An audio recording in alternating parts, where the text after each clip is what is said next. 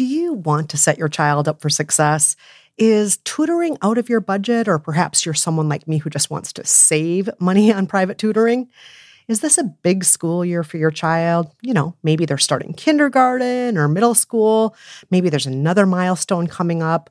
Or maybe your family moved. Oh my gosh, I moved so much when I was growing up, and the kids are starting a new school. Or maybe your child is ahead and just not getting challenged enough in class. Well, IXL Learning is here to help. IXL Learning is a fun online learning program for kids covering math, language, arts, science, and social studies. It's powered by advanced algorithms. IXL gives the right help to each kid, no matter the age or the personality. IXL is used in 95 of the top 100 school districts in the U.S. That's right, it is school approved.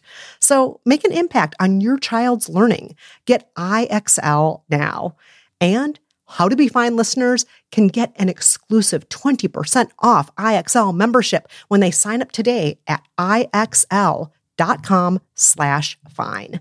Visit IXL.com/fine to get the most effective learning program out there at the best price. Again, that's IXL.com/fine. Go spread the word. When you get a fresh, hot McCrispy from McDonald's and you can feel the heat coming through the bag, don't try to wait till you get home. Always respect hot chicken.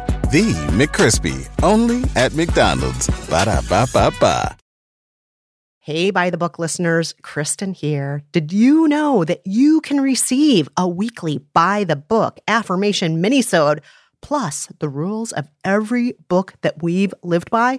It's easy. All you have to do is become a member of our Patreon community. To learn more, go to patreon.com/listen to buy the book. Again, that's patreon.com/listen to buy the book, or just look at the episode description from today's show. The following podcast contains barnyard language and some adult content. So maybe listen on headphones if you're at work or around small children. Now, here's the show. Hey, Jolenta. Yes, Kristen. This past season, while living by celebrity self-help books, have you ever wondered, what would Trish Travis say? Yes, I have wondered that so much. Every single day. Almost all the time. Me too. Trish shared so much great history, so much great context, so much great insight when we were living by all those self-help books through the decades. Mm-hmm. And I'm guessing that she probably knows a lot about how we went from Dale Carnegie to Amber Rose. Yes, I'm guessing she does. And lucky for us, she's agreed to join us today. Well, then let's talk to her, please, because I am Jolenta Greenberg. And I'm Kristen Meinzer. And I'm Trish Travis, cultural historian. And this is By the Book.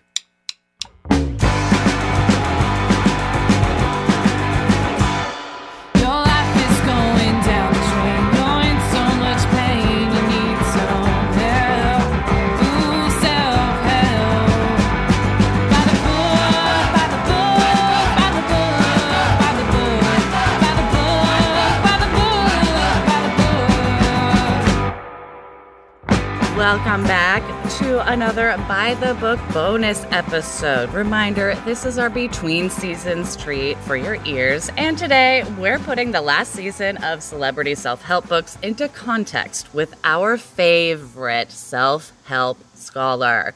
But first, a reminder, if a bonus episode every other week is not enough for you, please consider joining our amazing Patreon community, where you can receive a weekly affirmation minisode every Tuesday and a full written set of rules to a book we've lived by every Friday, in exchange for a small monthly donation. You can join by going to patreon.com/listen to buy the book, or just follow the link in the episode description. All right, let's get to our guest, Trish Travis. Woo, woo. Woohoo, yeah, I'm so Trish. excited.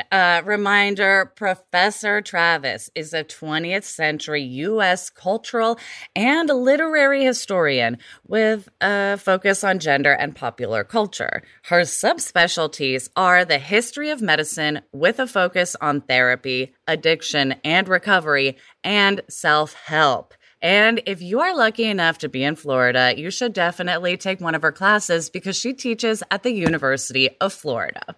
Professor Travis, welcome back to the show. We're so pumped to have you here today. Thanks for the invite, you guys. I've been wondering how you were doing and wondering what was going on By the Book. We've missed you so much, and we have been living by celebrity self-help books. Yeah, I'd like to know a little bit more about that choice. Well, I just got to say, Jolenta and I both are big pop culture lovers and watchers. We're both culture critics, and it is such an enormous part of the genre. And we felt we've been dabbling here and there throughout the seasons by living by celebrity self-help books, but there are literally thousands of them. That's right. I said literally talking about books, literally thousands of celebrity self-help books. So we thought, why not just take a whole season and live by some of them? So that's what we did. All right, Professor Travis, first things first. A few listeners wrote in this season to say that they wish that we had lived by more legitimate self-help books. Do you consider celebrity self-help books any more or less legitimate than, I don't know, like a self-help book like The Secret? Well, the first thing we would need to do to really get into that question is define what you mean by legitimate. Right. But that sounds like it's going to take us in a long, complicated direction that maybe we don't really want to go in. So let me say a couple of things about the books you all read this season. And maybe this does get at the question of legitimacy.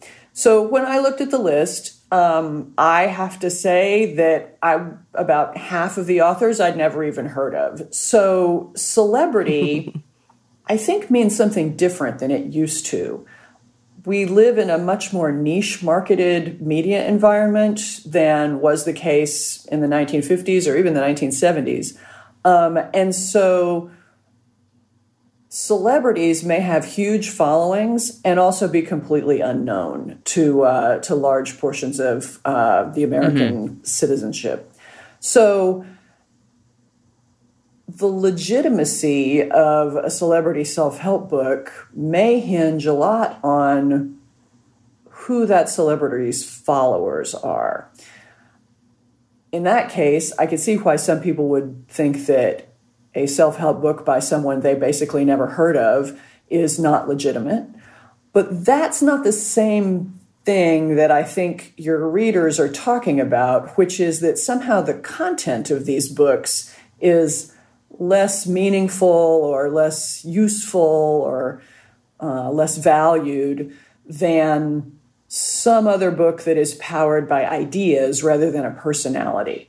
And I can sort of get that, but we have a long history of valuing ideas because they are associated with a person. That's the nature of the celebrity biography, the celebrity Lifetime TV movie, and the celebrity memoir, which is usually a kind of self-help book.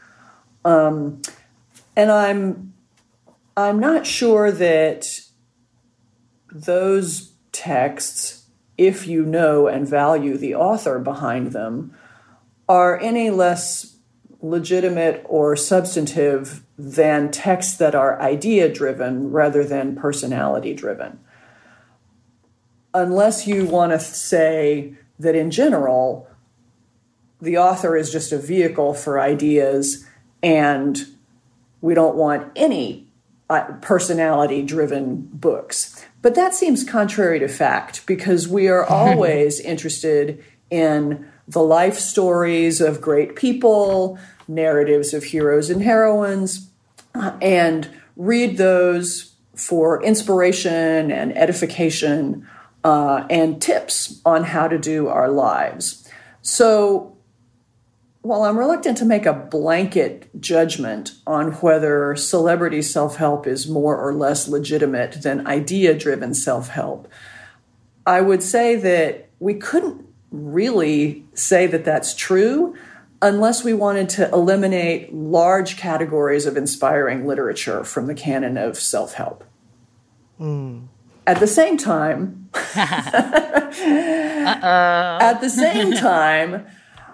I can totally see why some readers would think that self-help books that are driven by these personalities are not legitimate because these personalities are connected to people that I don't know or care about. So I think that there's maybe two different things going on in that critique, each of which is a legitimate question to explore. The question of, can we look to the lives of celebrities for inspiration and edification? And which celebrities do we value enough to want to hear what they have to say to us that is supposed to be inspiring and edifying? We're living in a media environment where those two questions are separate from each other. And I think that may be where some of the cognitive dissonance may be coming in for some listeners. And Trish, this might seem like an obvious question to you, but for the rest of us, when did celebrities actually start writing self-help books? I mean, depending on what you mean by celebrity self-help books. So let me tell you a little bit about the history that I'm thinking of. Okay. And then you can tell me whether this fits your description. Okay. So when I got y'all's invitation to come on the show, I immediately thought, celebrity self-help books in history. Then there was a long silence broken only by the sound of the cicada infestation. Yes. And then there was a moment of panic. And then I thought, of course, the first self-help book in the United States is a celebrity self-help book, and that's the autobiography of Benjamin Franklin, published in 1791. But I don't know if that book really fits into the genre that your listeners are thinking about, because it does offer tips and tricks. Franklin is very good at that. But it presents them within the sort of inspiring personal narrative, as opposed to a sort of schematized, areas of your life. These are the way you can do things. That's an older genre than I think many people are accustomed to. And I noticed that in the books you all read this season, the books were not mostly memoirs. They are much more sort of topically structured overviews with ideas for how to proceed. Biography and memoir are sort of wound into those books, but they aren't the driving force.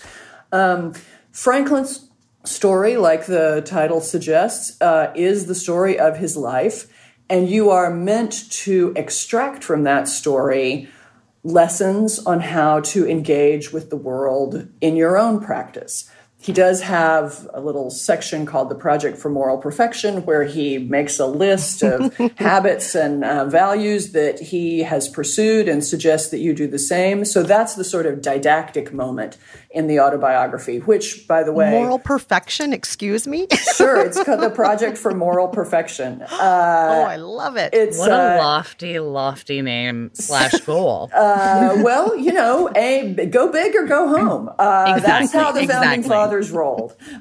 True. So Franklin wrote the autobiography without the intent of publishing it. He intended it as a document for his son to read after his death, and the son published it to some acclaim.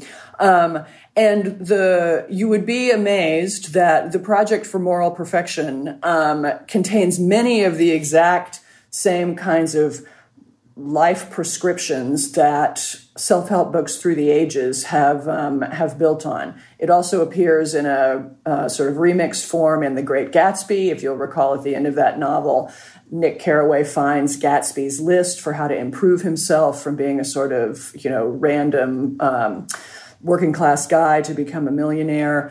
The virtues that in the Project for Moral Perfection are the ones that drive the Horatio Alger novels of the early 20th century to teach working class and poor people how to survive and thrive in the urban environment. So they're all the same kinds of things that you do.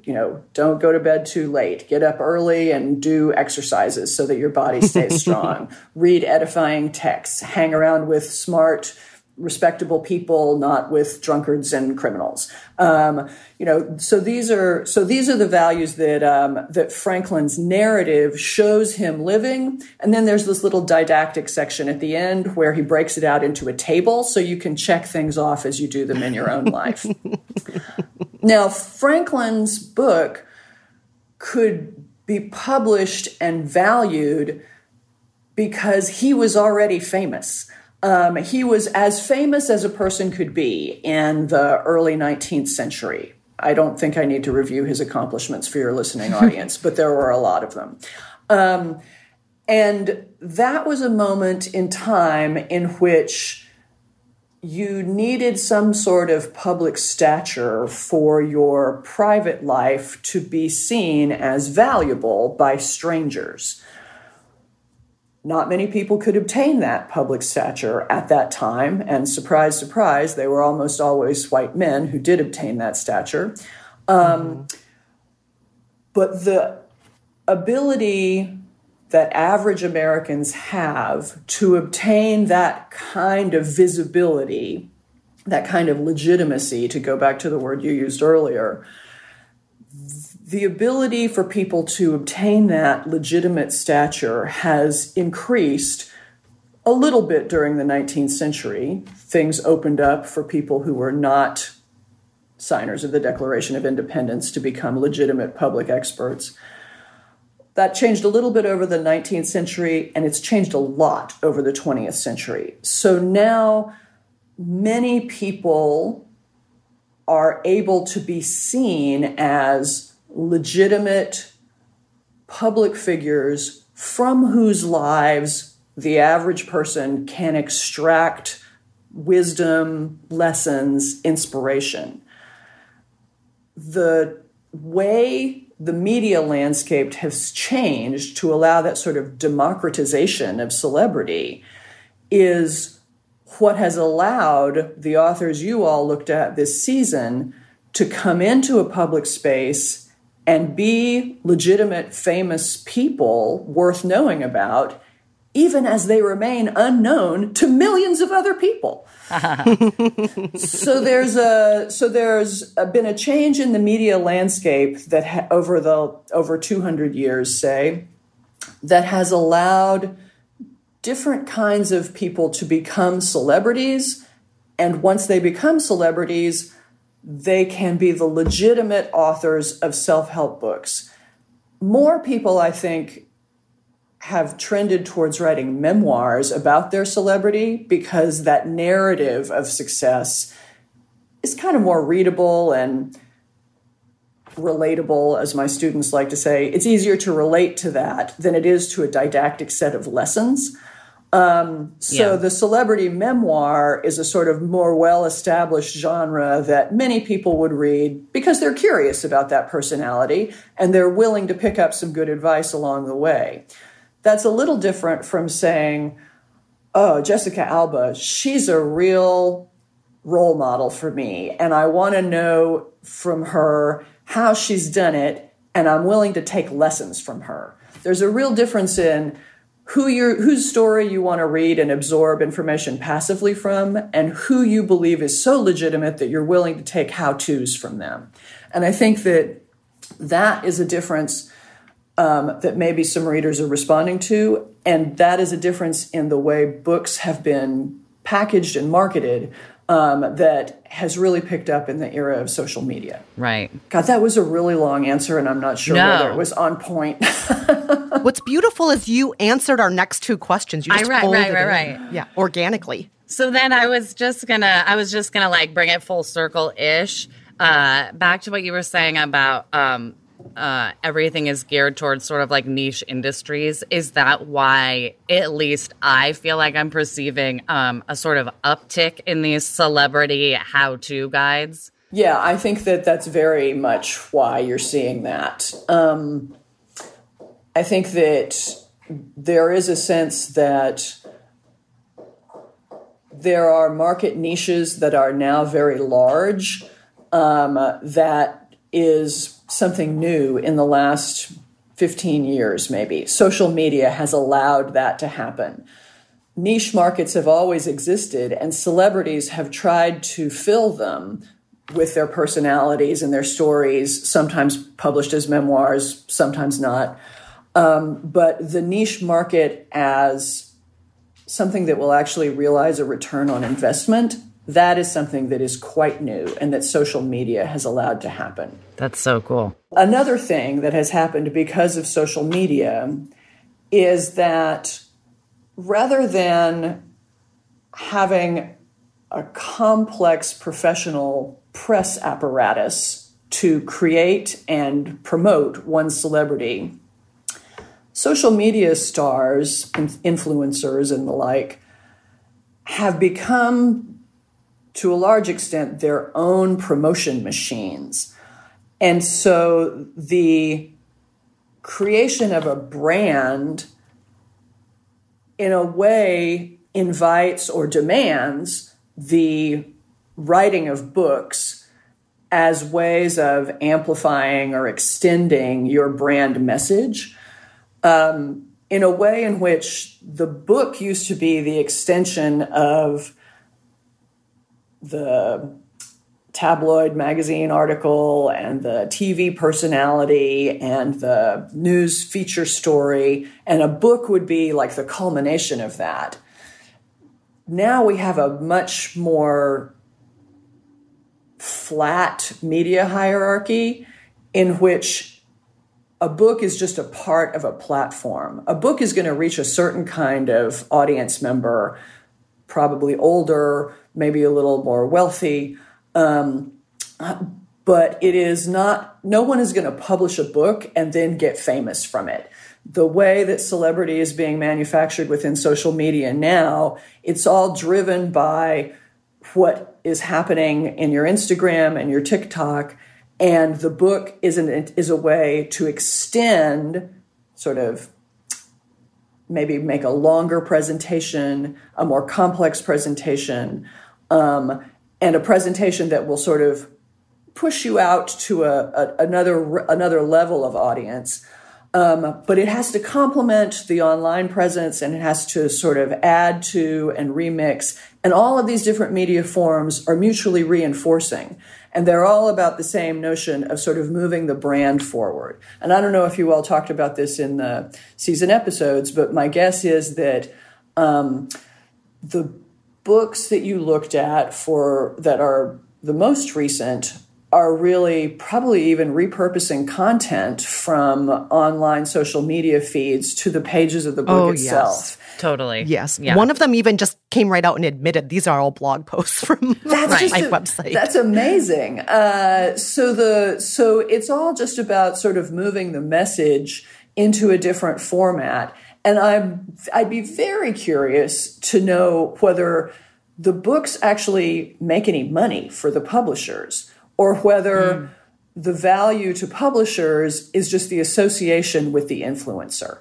This is a really different sort of business model for the publication of books, and I'm not sure whether it's going to work well for the publishing industry.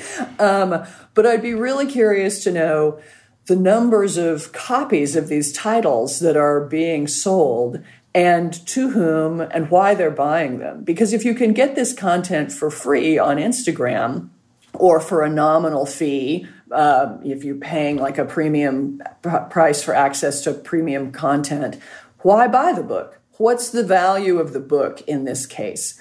And how are celebrity authors thinking about creating book content that builds on, extends, and is it all different from the content that they're putting out in their Twitter feed and on their Instagram? These are really interesting questions about the form that these books take and whether they are really books at all or just paper-bound versions of electronic content.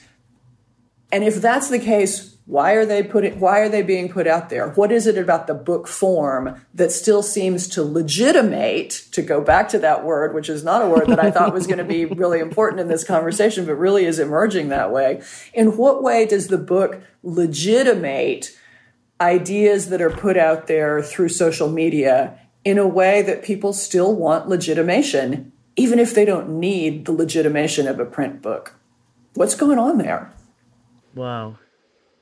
It's all like a content circle, just being repurposed and like gaining followers. And it really seems to be that way. And by saying that, I don't mean to say, and therefore these are not legitimate and you should go back to reading The Secret, because the question of The Secret's legitimacy is a deeper issue, but and a different kind of legitimacy crisis.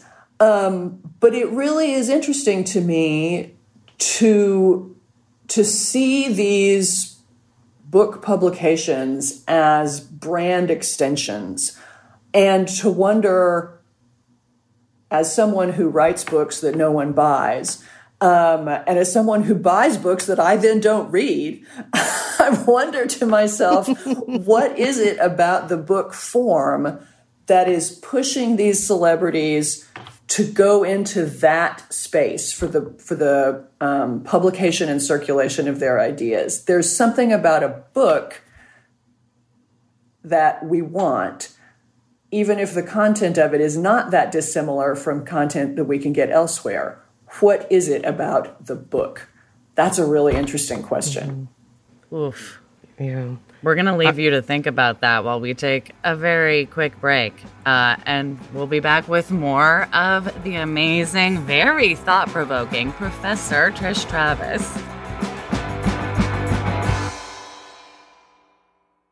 Go spread the word. When you get a fresh, hot McCrispy from McDonald's and you can feel the heat coming through the bag, don't try to wait till you get home.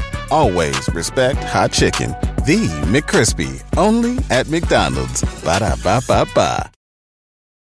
You like to watch new stuff, right? Well, go to Hulu and see what's new, because Hulu has new stuff all the time. Like Vanderpump Villa, the new docudrama starring Lisa Vanderpump, where first-class luxury meets world-class drama. A new season of The Kardashians starring The Kardashians, of course. And Grand Cayman, Secrets in Paradise, the sizzling new reality show set in the tropical Caribbean. It's all new and it's streaming now on Hulu. Want to make Mom's day? Get to your Nordstrom Rack now and score amazing deals for Mother's Day, which is Sunday, May 12th. Find tons of gifts from only $30 at Nordstrom Rack. Fragrance, jewelry, luxury bags, activewear, beauty, and more. Save on Kate Spade New York, Stuart Weitzman, and Ted Baker London. Great brands, great prices. So shop your Nordstrom Rack store today and treat Mom to the good stuff from just $30.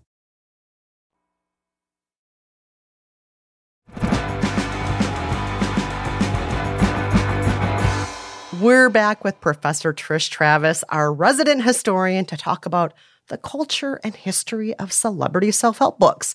Now, Trish, when we left off, we were talking about the publishing industry itself, and now we want to talk about how race factors into that. So half the celebrity self-help books we lived by this season were by people of color, and it turns out celebrity self-help is one of the only genres that publishers consistently sign on Black authors for. Do you think that by reading self-help books by Black authors, we're reinforcing the biased practices of the publishing industry? Or is it a first step to opening up other publishing genres to people of color? I don't know. What's next? There's a lot packed into that question. So let's try to break it down a little bit here. So, okay. First off, we would want to know why has this been the case that self-help publishing will offer a space or a platform, if you will, to authors of color in a way that other parts of the publishing world, just to say fiction, for example, has not been so hospitable. I think that there's a lot going on in that decision, and it reminds me of something that I've noticed in the New York Times over the last few years, which is that for a long time, the Times covered Black popular culture with some regularity. You would read about Black theater, Black artists, lots of music criticism in the New York Times, in the New Yorker, in white-dominated sort of mainstream elite cultural outlets. There would be a fair bit of coverage of people of color in the art world. And on the one hand, here's the glass half full reason, that is that we could say that American culture and American cultural gatekeepers have been willing to recognize the contributions, the cultural contributions of people of color, because those cultural contributions are overwhelming in their greatness. They can't be denied. And that there's a recognition of the fact that arts and leisure and sort of culture are spaces that people are more broad-minded. We're more willing to be democratic, and the virtues of Black culture makers and artists have been undeniable. So, shorthand, that space is a little less racist. And we are willing to see value among artists and celebrities that we would not see in spaces where white power brokers are a little bit more conservative. So the Times and the New Yorker covered the culture and arts of people of color, even though they didn't employ that many of them on their staffs. I think we might say a similar dynamic is what you're observing in the publishing industry, which is that self-help is a space where, there are lots of Black celebrities out there, people of color celebrities out there who have something to offer, and we want to bring them in. We want to make their voices heard. And we'll just keep them corralled in this small area, which is one that, as we've discussed on this show in the past, is feminized, somewhat stigmatized, and marginalized from the lists that publishers have traditionally cared the most about, which are the serious nonfiction and the serious literature lists. So glass half full version of what you're seeing is that there's broad-mindedness and there's recognition of the value that people are bringing to this space. And part of the reason we can recognize that is because then we can keep these other spaces closed to them. So that may be what you're seeing. And I think that if that's the dynamic that's at work, then I guess reading these books would reinforce that, insofar as our purchasing power can reinforce existing social and power structures. And if that's what we're seeing, then I guess a thing to do would be to boycott books like this, because they are reinforcing a power structure that is not only not legitimate, but that is congratulating itself on its political progressiveness, even when it is using it as a sort of screen to stop real change from happening. If that's what people are thinking, then they might want to look to books that are not published by mainstream presses that are foregrounding the voices of people of color. I think of Bell Hooks's longstanding relationship with South End Press. That is a woman of color edited house that has published her books, and Bell Hooks has become an author of significant cultural standing who could publish with a mainstream house. So she has made a choice to resist the dynamic that you just talked about. It would be interesting to do empirical research on the construction of the publishing industry to see if there are ways in which the racial diversification of the self-help category has had any spillover effects into the serious nonfiction and fiction categories. The same houses have different imprints that publish in those areas. People can move from job to job, and perhaps if you worked in the less biased and hierarchical space of self-help and then moved into nonfiction or fiction, you might bring a broader view that would help to diversify and open up space in one of those more high prestige jobs? That's an empirical question that we don't have access to unless somebody out there who's looking for a big research project wants to do the kind of ethnographic work in personnel records that they would need to do to figure that out. But my guess is that there are maybe some lanes of influence that are moving around. And I think that one thing that is important to keep in mind is the shifting values of these different areas of publishing. The self-help category has been traditionally seen as very lucrative for a publishing house and very low status, whereas serious nonfiction and literary fiction are the high prestige, low profit areas for publishing. As the publishing industry as a whole has contracted over the last 40 years, there have been big decisions made about how to balance the profit and losses across the divisions of the big publishing houses so that self-help has become even more important to publishers' bottom line.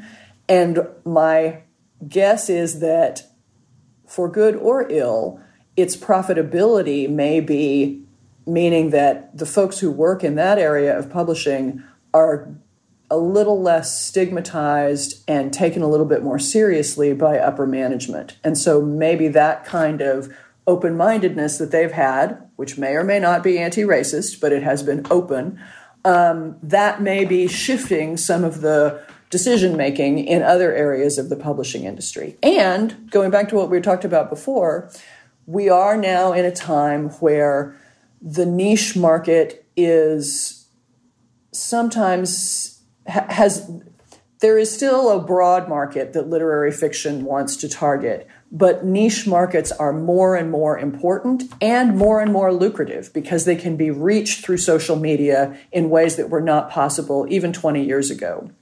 So I think that is a way in which social media may be helping the bottom line of literary publishing, and in helping the economic viability of book publishing overall, allowing spaces to emerge for authors of color who even a few years ago would have been seen as terrific, but we just can't afford it. Now there's a market, and we can reach that market, which is something that did not exist in the past. Wow. That's so much to digest. So I'm going to shift gears entirely and ask a very different question. What happens when someone starts off as a self-help author, but then becomes a celebrity, a la like Brené Brown, who now has cameos in movies and a media empire? Does their celebrity status change the advice or how the advice is perceived? So this is a really interesting issue. And when I got y'all's invitation, I sat down and started thinking about, like, okay, are we going to talk about self-help celebrities, or are we going to talk about celebrities who write self-help? So your books this season really focused on the latter, which is the celebrity who then gives advice about how to be like me or how not to be like me, or some things I've learned that you might want to, benefit from. Oprah Winfrey and Martha Stewart are sort of the first big innovators in this space in recent memory. But then there's plenty more. I actually went back through the Goodreads, has these lists of self-help published in the different decades. And it was interesting to see Larry King and Gloria Steinem, Lauren Graham, people like that in recent memory who something about my life has, value that I think other people will want to get. So I'm going to write a book about it. Those are really different, and those are people who are really following on the Ben Franklin model. There is something about my life that the ordinary person would benefit from knowing. That is really different from the self-help celebrity, who I think is a much more recent sort of a formation. And in addition to Brené Brown, whom we've talked about before, I think about Glennon Doyle as an example of this. Right. And also going back a few decades, Iyanla Vanzant, who never reached the huge crossover success of someone like Brené Brown, but who did go from being the author of a single book to becoming her own sort of self-help industry. And Marianne Williamson is another person that I would put in this category. Yes, of course. They start in a space of producing knowledge because they think that knowledge is valuable, and then it proves valuable enough that they then become sort of culture brokers, gatekeepers in their own rights, and multi-platform content generators, for lack of a better word. Does that move into the space of celebrity change the validity of their message? I think probably not. I can't think off the top of my head of many people who have started out with one message as a sort of, just I'm going to write a book about my thoughts, and then become famous and so change their message. I don't see that happening.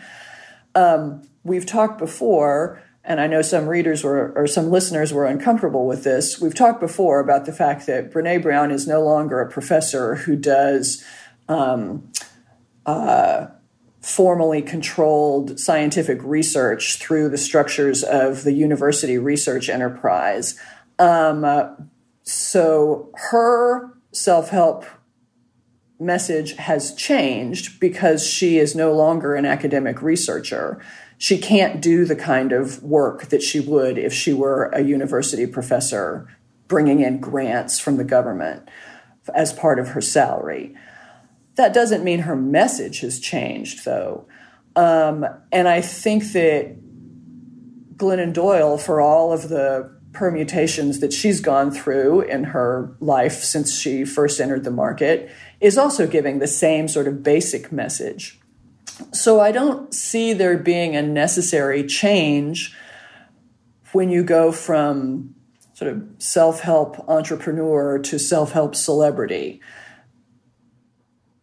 There will be shifts in emphasis, differences in the way you do business, and differences in where you draw your inspiration and evidence from. But I don't know if that really matters that much. One of the things that I think keeps people from changing too much is the dynamic we talked about a minute ago, which is that once you become a brand, you need brand consistency, and you need to keep your brand message on point or risk losing a lot of your market. And I think that this is one of the things that has made Oprah such an incredible entrepreneur she's been in the market now for 40 years. And there's been some changes, this, that, and the other and stuff, but her message has remained really consistent. And I think that the ability to innovate and keep it fresh without getting off message, that's a real talent and a skill. And I think that if you're going to make that jump from small-time book writer to big-time, culture influencer, you have to be good at that. And consistency is part of good in this world. Yeah. We've seen that a couple of times where people who have become very, very famous after writing self-help books, where they've slipped from their message and it's really hurt them. For example, Rachel Hollis of Girl Wash Your Face fame, her whole message was like, look at me, I'm just like you. I struggle with my weight. I'm relatable. Look at me. I'm juggling parenthood and work. Look at me. And a lot of people loved that. They really related to her.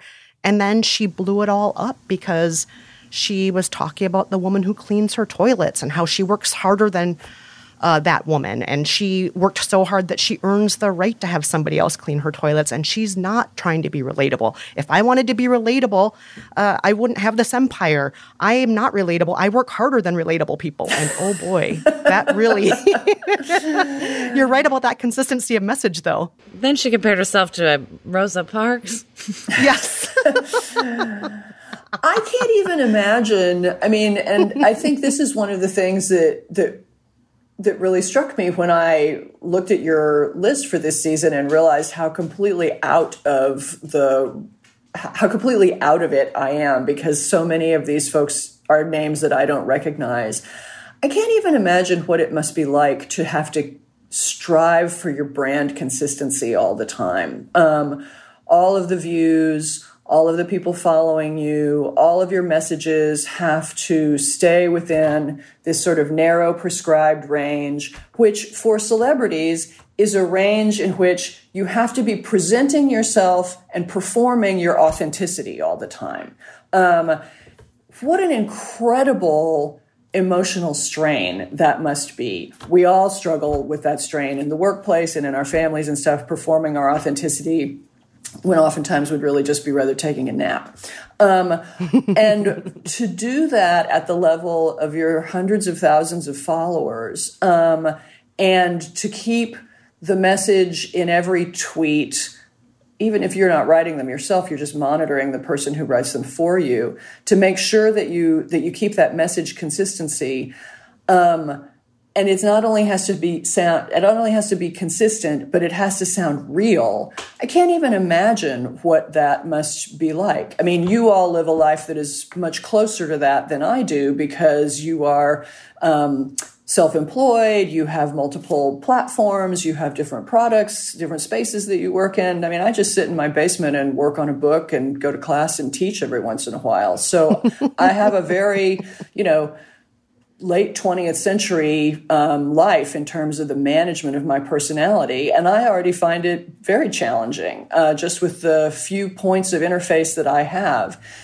It staggers me to think about the way my daughter will have to do this, just as a regular person moving through the 21st century, and the way that celebrities who choose to bring their persons into these public spaces for examination and with the purpose of inspiring and teaching others, I can't even imagine taking on that burden. I think it must create some kind of internal schizophrenia that would get difficult to manage after a certain point. And maybe that's what happened in the case of Rachel Hollis, is that she just lost the ability to keep it all under control.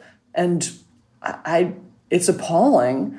And yet I can kind of understand it, because the labor of managing the public presentation of your personal life just seems massive. I don't understand how people are doing it. And I don't understand why anyone would choose to do it. I see that there can be great rewards, financial and reputational, but the labor just looks too intense to me. All right. Well, Trish, we are having such a great time with you, but we got to wrap up soon. We have only one more question for you, but first, we're going to take a really quick break before we get to that. Stay with us, everyone. Go spread the word. When you get a fresh, hot McCrispy from McDonald's and you can feel the heat coming through the bag, don't try to wait till you get home. Always respect hot chicken. The McCrispy, only at McDonald's. Ba-da-ba-ba-ba. Walmart Plus members save on meeting up with friends. Save on having them over for dinner with free delivery with no hidden fees or markups. That's groceries, plus napkins, plus that vegetable chopper to make things a bit easier. Plus, members save on gas to go meet them in their neck of the woods. Plus, when you're ready for the ultimate sign of friendship, start a show together with your included Paramount Plus subscription. Walmart Plus members save on this plus so much more. Start a 30-day free trial at walmartplus.com. Paramount Plus Essential Plan only. Separate registration required. See Walmart Plus terms and conditions.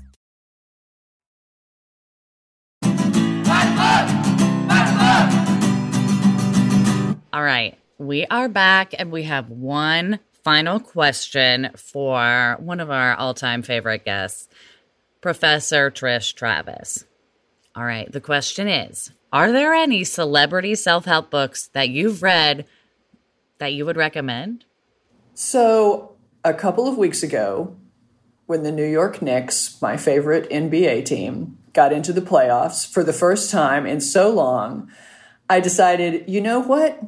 It's time to read a celebrity coaching book, which is a genre that I have dipped into occasionally because I feel like sports psychology is a really interesting space in which people think about a lot of stuff that's relevant in the teaching of young people. So I just recently read Phil Jackson's 11 Rings. Oh my gosh, Trish. Wow. I never would have guessed that. Wow. I know it's farthest from my mind.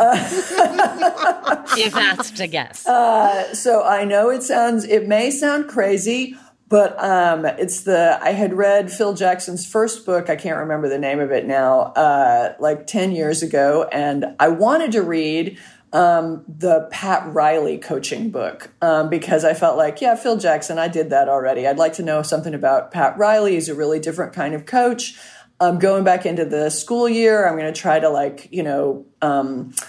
run my classes a little bit differently.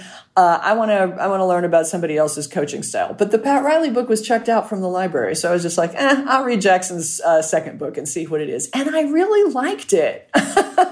Nice. Even though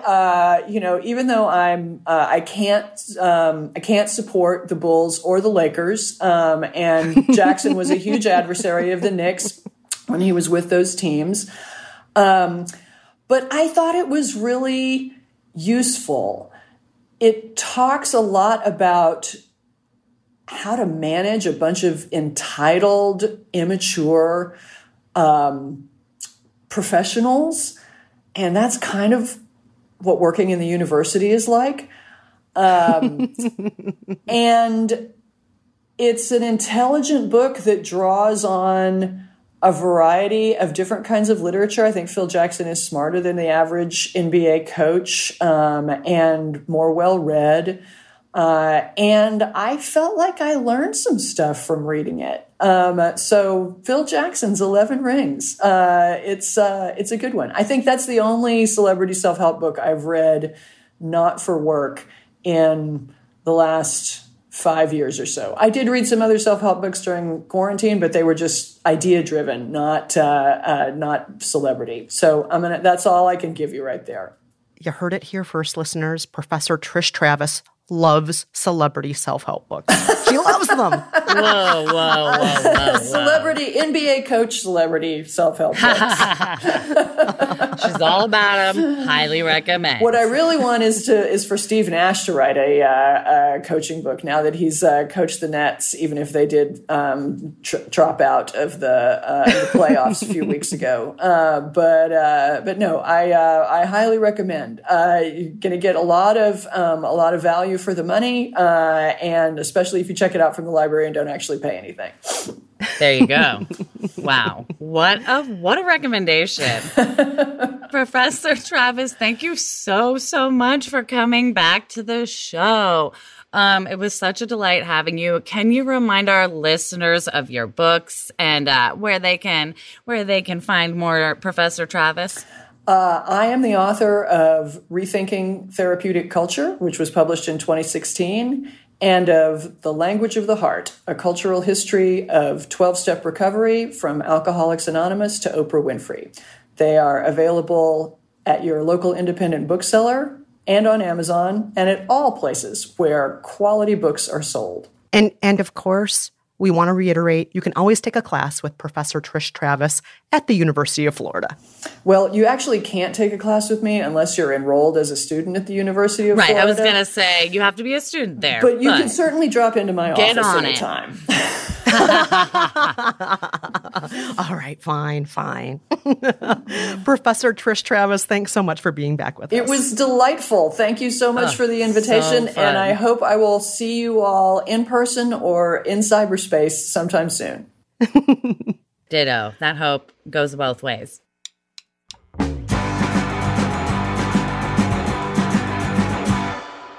And that's it for this bonus episode of By the Book. Huge thank you to our production team at Stitcher. They're awesome. Brandon Nix, Corinne Wallace, Daisy Rosario, and Andy Christens. Thanks also to Nate Wida. He composed our theme song. And thanks to the Rizzos who performed the theme song. Please stay in touch. Send any questions or suggestions for future books for us to live by, or just give us some feedback. Our email address is kristenandjolenta@gmail.com. You can also tweet us at JolentaG, at Kristen Meinzer, or at ByTheBookPod. And be sure to follow us on Instagram as well, at ByTheBookPod. Also, if you like us, please rate us and review us in wherever you're listening to your podcast, in Apple Podcasts, Stitcher, wherever. It helps people find the show. It helps spread the By the Book love. And if you haven't already, tell a friend about the show. Tell a professor about the show. Tell a historian about the show. Until next time, I'm Kristen Meinzer. And I'm Jolenta Greenberg. Thank you so much for listening. Bye-bye.